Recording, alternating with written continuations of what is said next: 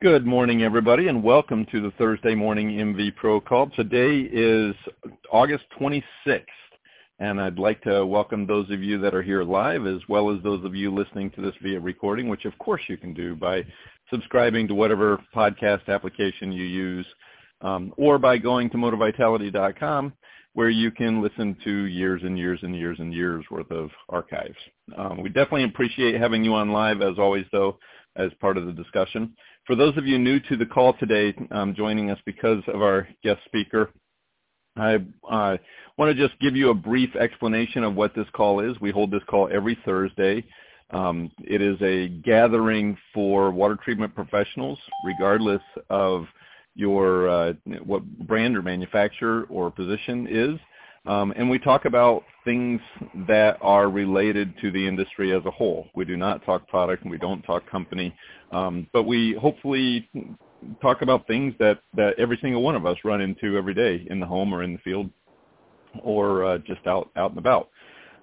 Normally we would start off with a little discussion on what has happened over the last week and any questions that we have. But today we are honored to have a guest speaker, continuing in the tradition of having immediate past WQA presidents on our call as a guest. DJ Shanahan, last year's WQA president, has joined us. DJ has been in the industry for just over 30 years, since 1990. Started off with portable exchange tanks way back when, and has since moved up. Now owns 4 Culligan dealerships in the Mid-Atlantic region. A couple other things of note: in addition to being past president, DJ has actually was really involved in, if you haven't read it or researched it, I know many of you on this call probably have, but the septic system study that came out, DJ was instrumental in helping that happen, which was one of the, I think one of the best studies that WQRF has done. It's been very beneficial to many of us in the field. DJ is also a Regents Award winner from WQA, and also a Key Award winner in 2008 and 2013, respectively. So, DJ, I am honored and pleased to have you on the call. I do want to remind everybody that if you have, we have a lot of people on the call today, so if you could mute yourselves, please, unless you have a question or a comment, that'd be very much appreciated. And we'll go from there. So, DJ, welcome. Thanks very much for joining us. Well, Kelly, thanks for the invite. I really appreciate it, and I appreciate you giving everybody a little bit of a rundown on my history, and I'm sure we'll get into a bit more about, what WQA has meant to me and my career in this industry. So, DJ, I like these conversations just to be a little casual, and if it's going to be like it has typically been, 30 minutes is going to just fly by, and there's so many things I want to talk to you about. But first and foremost, let's talk about your experience. I mean, you came in as president of WQA, and you've been on the board for 2 consecutive terms, right? So 6 years on the board of directors. Actually, and you came in. Go ahead. I was on the board from 2005 to 2011, so I served 2 consecutive 3-year terms. And then was going through some changes in my company. Actually left the brand that we had been with for 20 years and moved over to Culligan. And between that change, bringing in a business partner, doing some other acquisitions, it really was consuming so much of my time that I couldn't serve on the board. But once I got that behind me, came back on the board in 2017 and then went to the Board of Governors and through the process. So not necessarily through the order they always do, but through the process anyhow to become president. Yeah, that salary you get as a board of director for WQA just doesn't quite cover it, does it? It really doesn't. It's a volunteer organization, So, so what in that time, DJ, prepared you for leading the association during a zombie apocalypse? Well, it's kind of funny. We were at one of the things that the Board of Governors gets to do. One of the fun things that we get to do is every year we do a retreat, and it's a working retreat, but we go someplace nice. We've been to Cabo, we've been to Mexico, and we were planning on going to Key West during my year. That was the place I had chosen, but we always do some level of roast of the immediate past president. And so at our last in-person retreat, which was in Cabo, we were roasting Chris Wilker, and we made the comments that all of the things that had to be canceled or changed or altered or what have you during his term as president, they said that's unprecedented. That will never happen again. Well, we shouldn't have said that, because that was the end of January of last year, and within a month and a half, we were in the throes of COVID, and what the heck we were going to do, and all of those decisions that had to be made, canceling convention, obviously the premier decision that had to be made right away, but lots of other stuff, and needless to say, my year as president was not how I had envisioned it. Yeah, so we had done our first virtual leadership conference. So that was mid-year, and they had canceled, and I had done a virtual meeting because of the hurricane coming through. So right. That was like a dry run for what you were going to have do. So how do you think it went? I mean, how do you think that has changed the Water Quality Association or the industry in general? What will last? What changed? What's the biggest change, and what will remain, long after we go back to normal? I would say from the membership perspective, I think that WQA did a really fantastic job of helping prepare us for the decisions that we have to make as business owners. I mean, I could tell you, for my company personally, I stayed in touch with the WQA guidance on a daily basis, and then we put together our own phase out of business and phase back into business. We put a 4-phase process in place based on guidance that we were getting from WQA and, the CDC and World Health Organization, but primarily WQA guidance. And that allowed us to try and have certain milestones where we would say, when this happens, we're going to move to phase 2. When this happens, we're going to move to phase 3, and so forth. And so, try and do the business that's the most absolutely essential, but understand when there's a lot of unknowns, maybe we don't do some of the things we might normally do, primarily in-home presentations for customers or potential customers that we don't know, and we don't know what the risks are. That was something that we took very seriously. But I think WQA did a really great job helping educate our members on what we needed to know so that we could be prepared to make these decisions. And obviously, one of the immediate things that happened was being deemed essential by the director of the EPA. Now, just think about this. Yeah. Just a few years ago, the EPA had no idea who the Water Quality Association was or that our industry even really existed. But all of a sudden, we've got Director Wheeler, who not only knows who we are and actually spoke virtually at our convention, but that he actually deemed us as essential, named us specifically. And then we had the write-up that followed immediately, same day, from WQA with the quotes from Director Wheeler.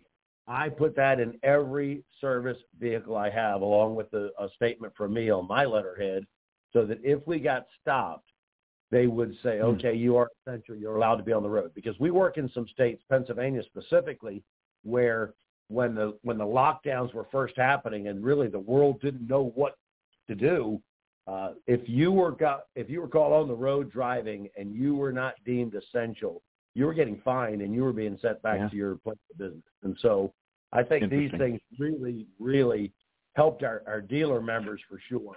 I know they helped my dealership. So, we got to give a shout out to Dave Loveday, who sadly is no longer with us. But I know you worked really closely with Dave and to make all that happen. And man, he's going to be sorely missed in the future. Dave for sure. Sorely missed. Dave was a great ally, a great colleague, and a passionate guy. Well, if you want to see, he was almost like a kid in the candy shop when you went to D.C. He just loved that hustle and bustle. He loved the way that the government works, and he loved being a part of it.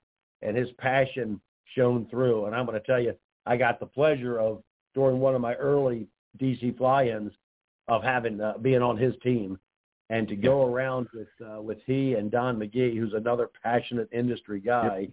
Man, did we have that? That made it really worthwhile.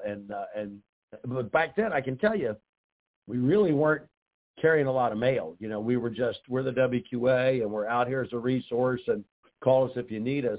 Well, by golly, we're carrying the mail now. I mean, we've gone in, as you know, Kelly, you've been to several of these fly-ins. You know, we go in there now, and we're tackling PFAS, and they're looking for us because they know the government is going to be a few more years before they even decide which PFAS to regulate and what those regulation levels will be.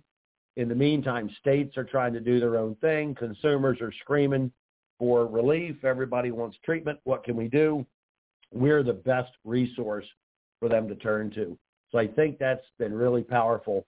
And so PFAS thing, I think, has really helped move us forward. And I'm sure we'll talk about some of the other initiatives that are going now. But I want to be sure I clarify one thing, and I've been saying this for at least the last 6 months, that one of the silver linings from COVID is that the world has a new appreciation for access to high-quality drinking water. Yeah. And you look back at, you know, everybody was focused on the bare shelves where toilet paper was concerned. Well, let me tell you, the shelves were bare where bottled water was concerned as well. And you cannot live without bottled water. And customers that were taking, say, 3 bottles a month, were taking 10 bottles a month all of a sudden. Customers that had a water softener in their home that said they didn't need an RO were calling to get an RO added. I mean, our whole industry has experienced an uptick like we haven't seen in quite some time. And that truly is because, in my mind at least, consumers have a true understanding and appreciation now for quality drinking water. And I really think that's one of the silver linings that this industry specifically is going to remember from the pandemic.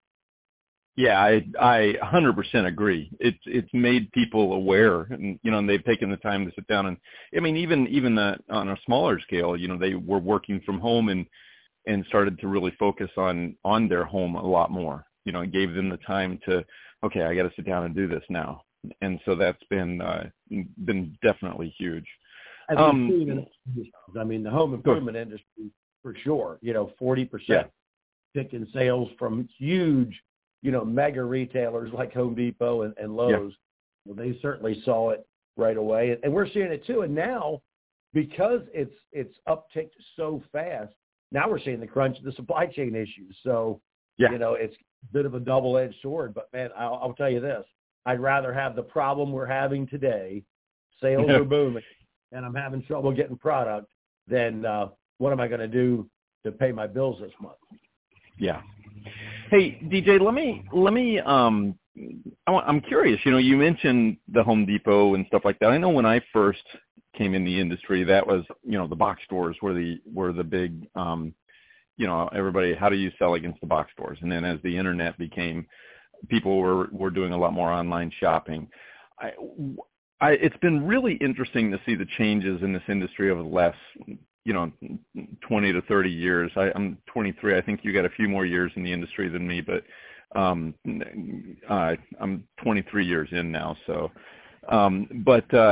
it's been really interesting. Where do you, and I didn't prepare you for this question at all. So if you're not prepared to answer or talk about it, I completely understand, and we'll move on to something else. But I'm curious about your opinion of where the direction of the industry is going. You know, we're seeing a lot of the, you know, Franklin Electric coming in, A.O. Smith coming in.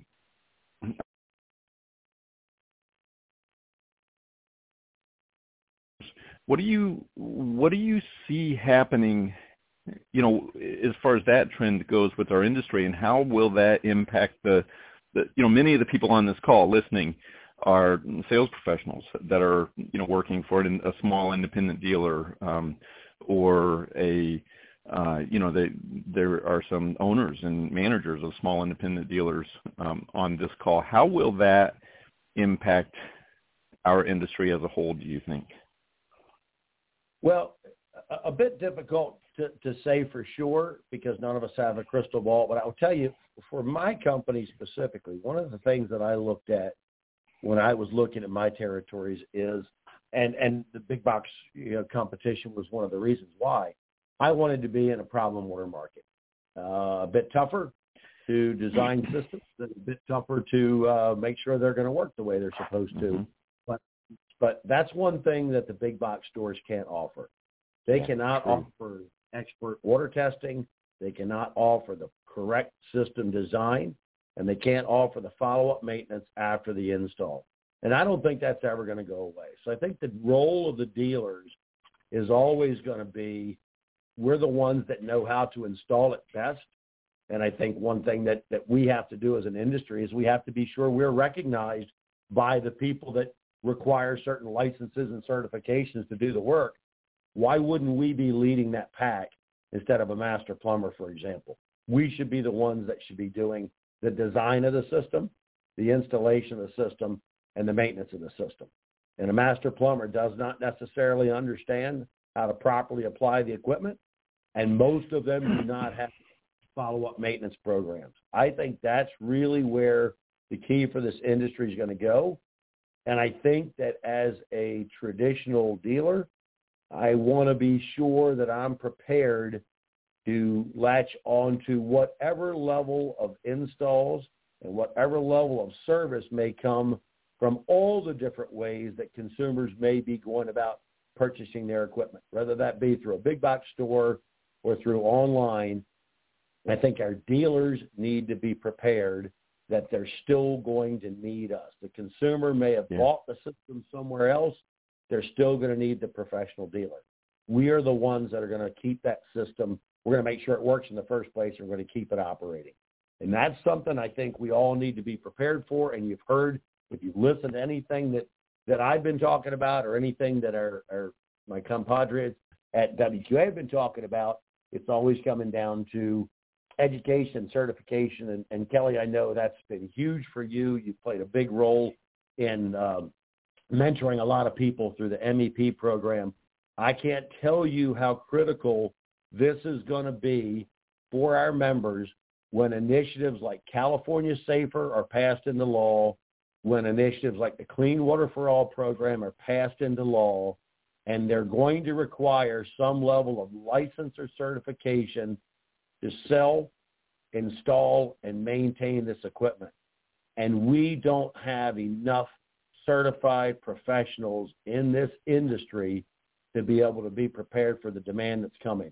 And I would hate to see people like the plumbers get the lion's share of this work that our industry works so hard to try and bring forth. So I can't stress it enough.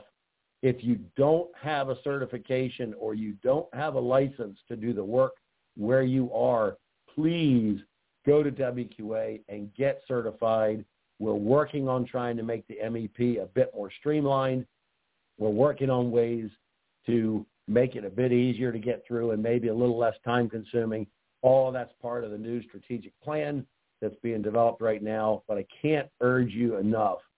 If you're not certified, you really need to get certified. And there's no better place to go to learn what we do than the MEP program that's offered through the Water Quality Association.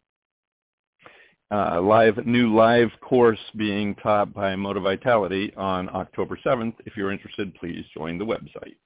So take a moment there to plug a little certification. So space is limited.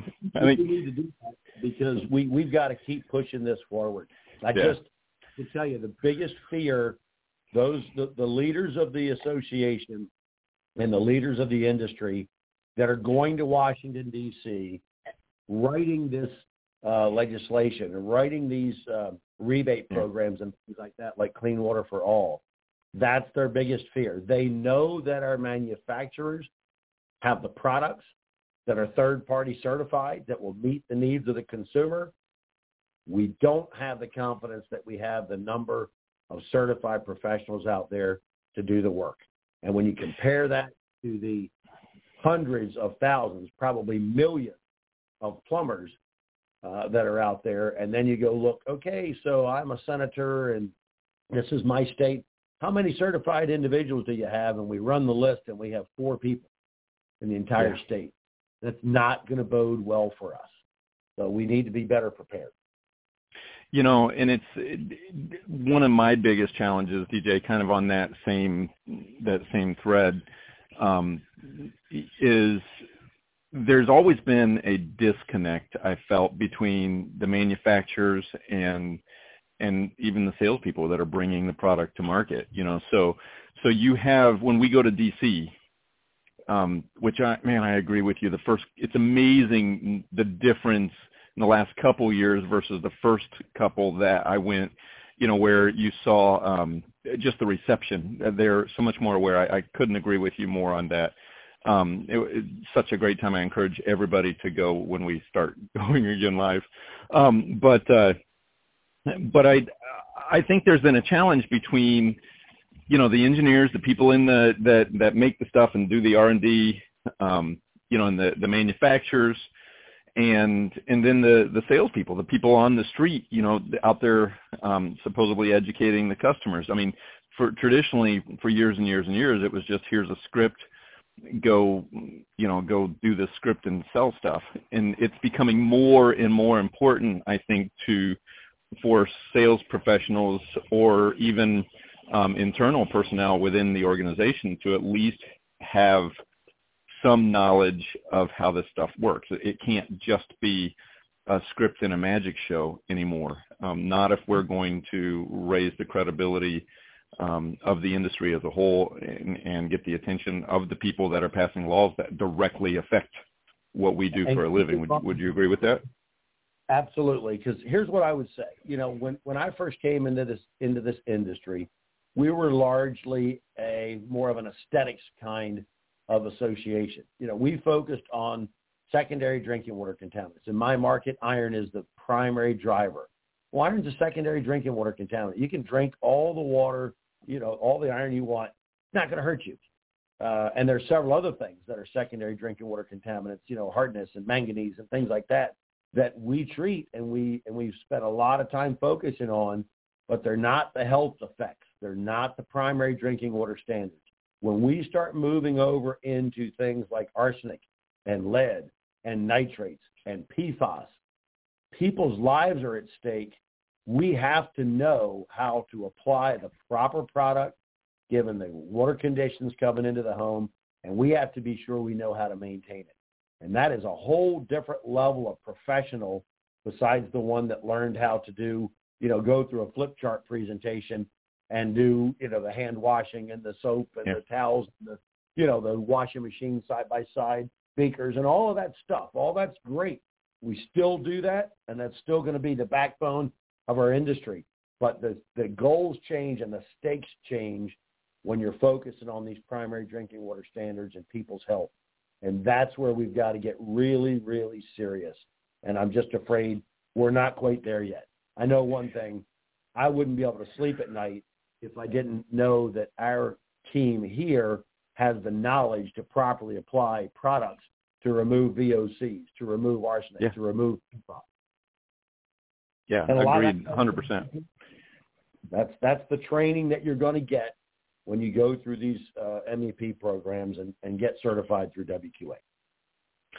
There's a couple other things I want to cover with you. One, before we run out of time, and I think if we can, we've sort of touched on this a little bit, but why would, or what would you say to somebody coming into this industry fairly new? I think on this call right now, I've got somebody on the call that is actually still in the interview process. That somebody, I'm not sure if they made it on here or not, but somebody that we are actually considering bringing on for a dealer. What would you say to somebody that had only recently come into the industry or was considering coming into this industry? Why would they get involved with WQA? at that level. And what advice would you give somebody coming into the industry brand new? I would say this, first of all, I think the industry itself, our future is brighter than ever, and we provide a very valuable service to consumers. They need a professional advocate who understands that we're talking about improving the quality of their lives through better water. And that has to be our mission. And the WQA is the association that's going to help us follow through on that mission. And to that end, when I say our future is brighter than ever, we just talked about a couple of initiatives that are legislation that will specifically name point of use and point of entry devices as approved technologies to handle certain problems. But the other thing, think about the excitement around the new headquarters for WQA. And if you haven't seen any of the pictures yet, if you're planning on coming to the Mid-Year Leadership Conference next month, there's actually going to be, you can sign up for a tour at the grand opening for the new headquarters.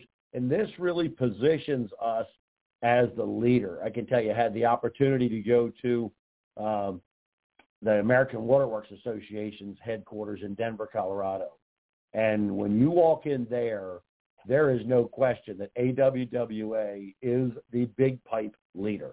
When it comes to municipally supplied water, 80% of that water in this country is supplied by AWWA members. These are the big guys. And you walk in and you sit in that boardroom and you go, oh my God, these are the big players here. How do we get like them? Well, let me tell you, when you come and see what we've built at WQA, you're going to be just as impressed. And when AWWA now comes to see us, they're going to realize we're a real player in this industry. And so that's part of the new strategic plan, in fact, for our industry to move forward, is to better align ourselves with associated industries like AWWA, like the well drillers, like the plumbers, to verify and understand that we're all in this together. Protecting the public health is paramount to what we do. And that's a whole lot different than being thought of as the water softener guys. If our new strategic plan plays out the way we think it's going to,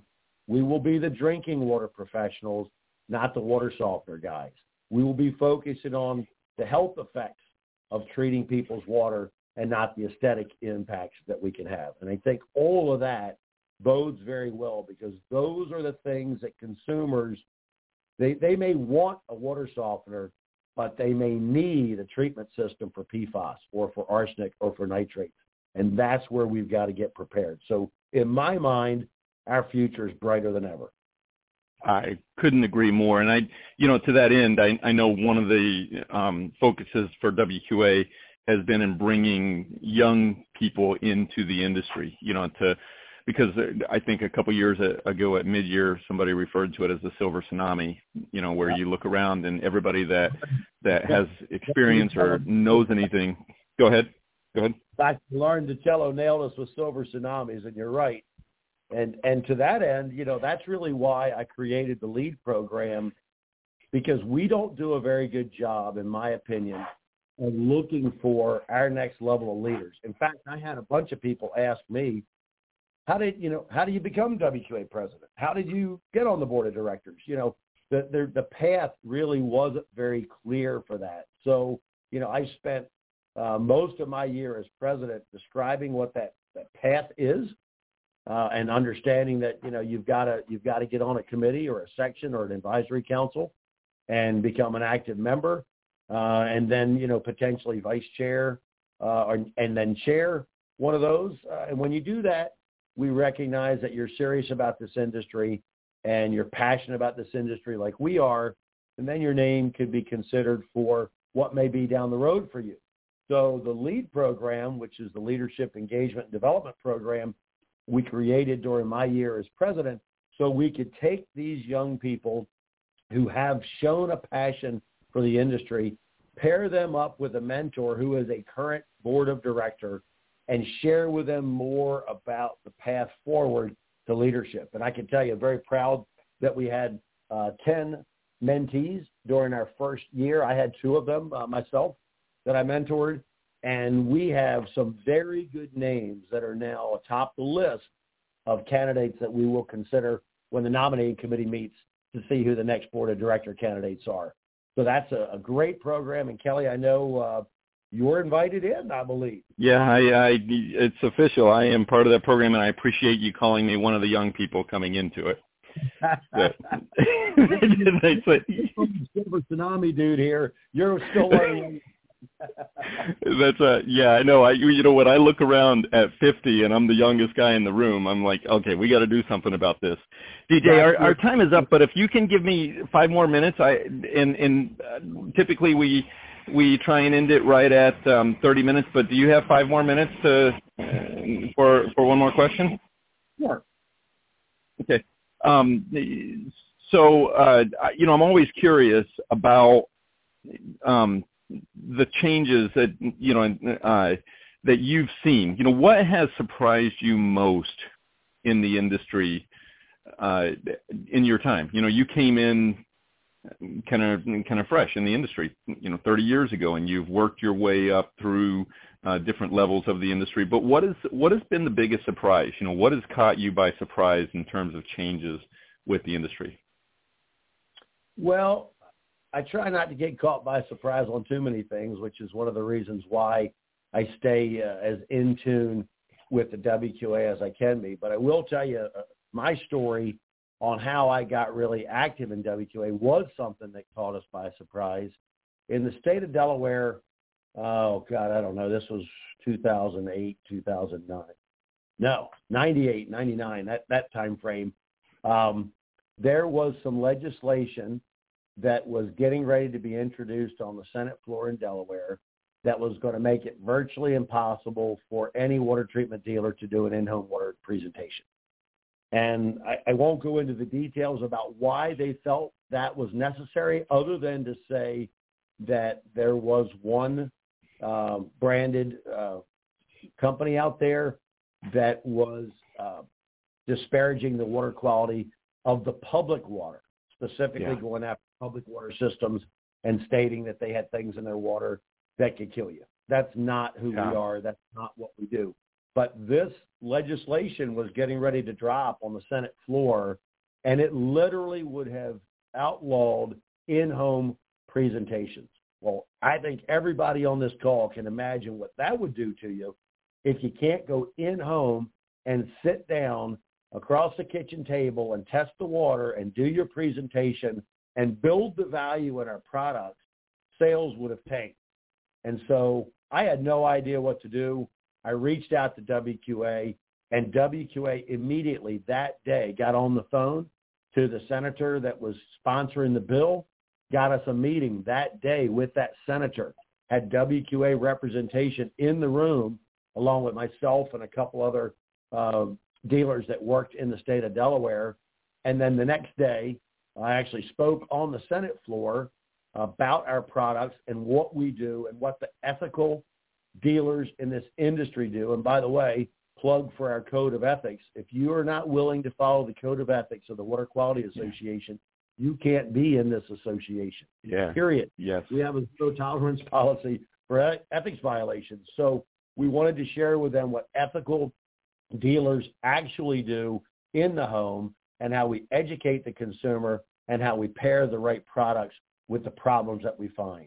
And so that changed that legislation drastically, and all we had to do was make sure we had a badge on that identified who we were and what company we worked for, so that we didn't try and pull the wool over their eyes and say we're with the water company or with the water utility specifically.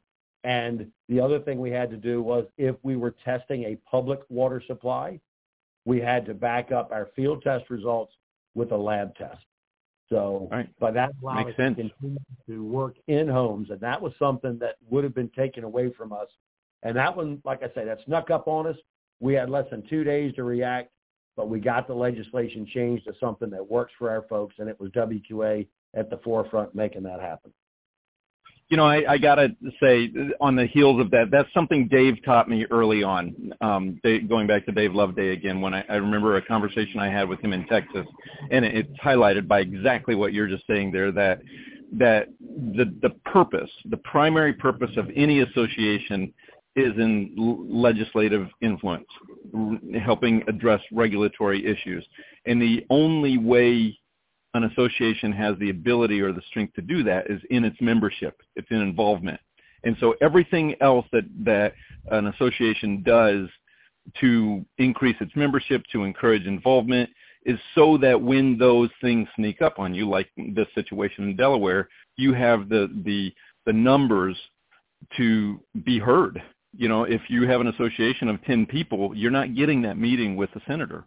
Exactly. And so you've got to have that strength in membership early. That's one of the reasons I think, my committee, the Professional Certification Committee, is so critical, because we've got to not only have the strength in membership to get those meetings and the credibility in our certifications, but we've got to have the knowledge once we get that meeting to be able to communicate that to the people in a way that it makes sense to them, that we don't seem like just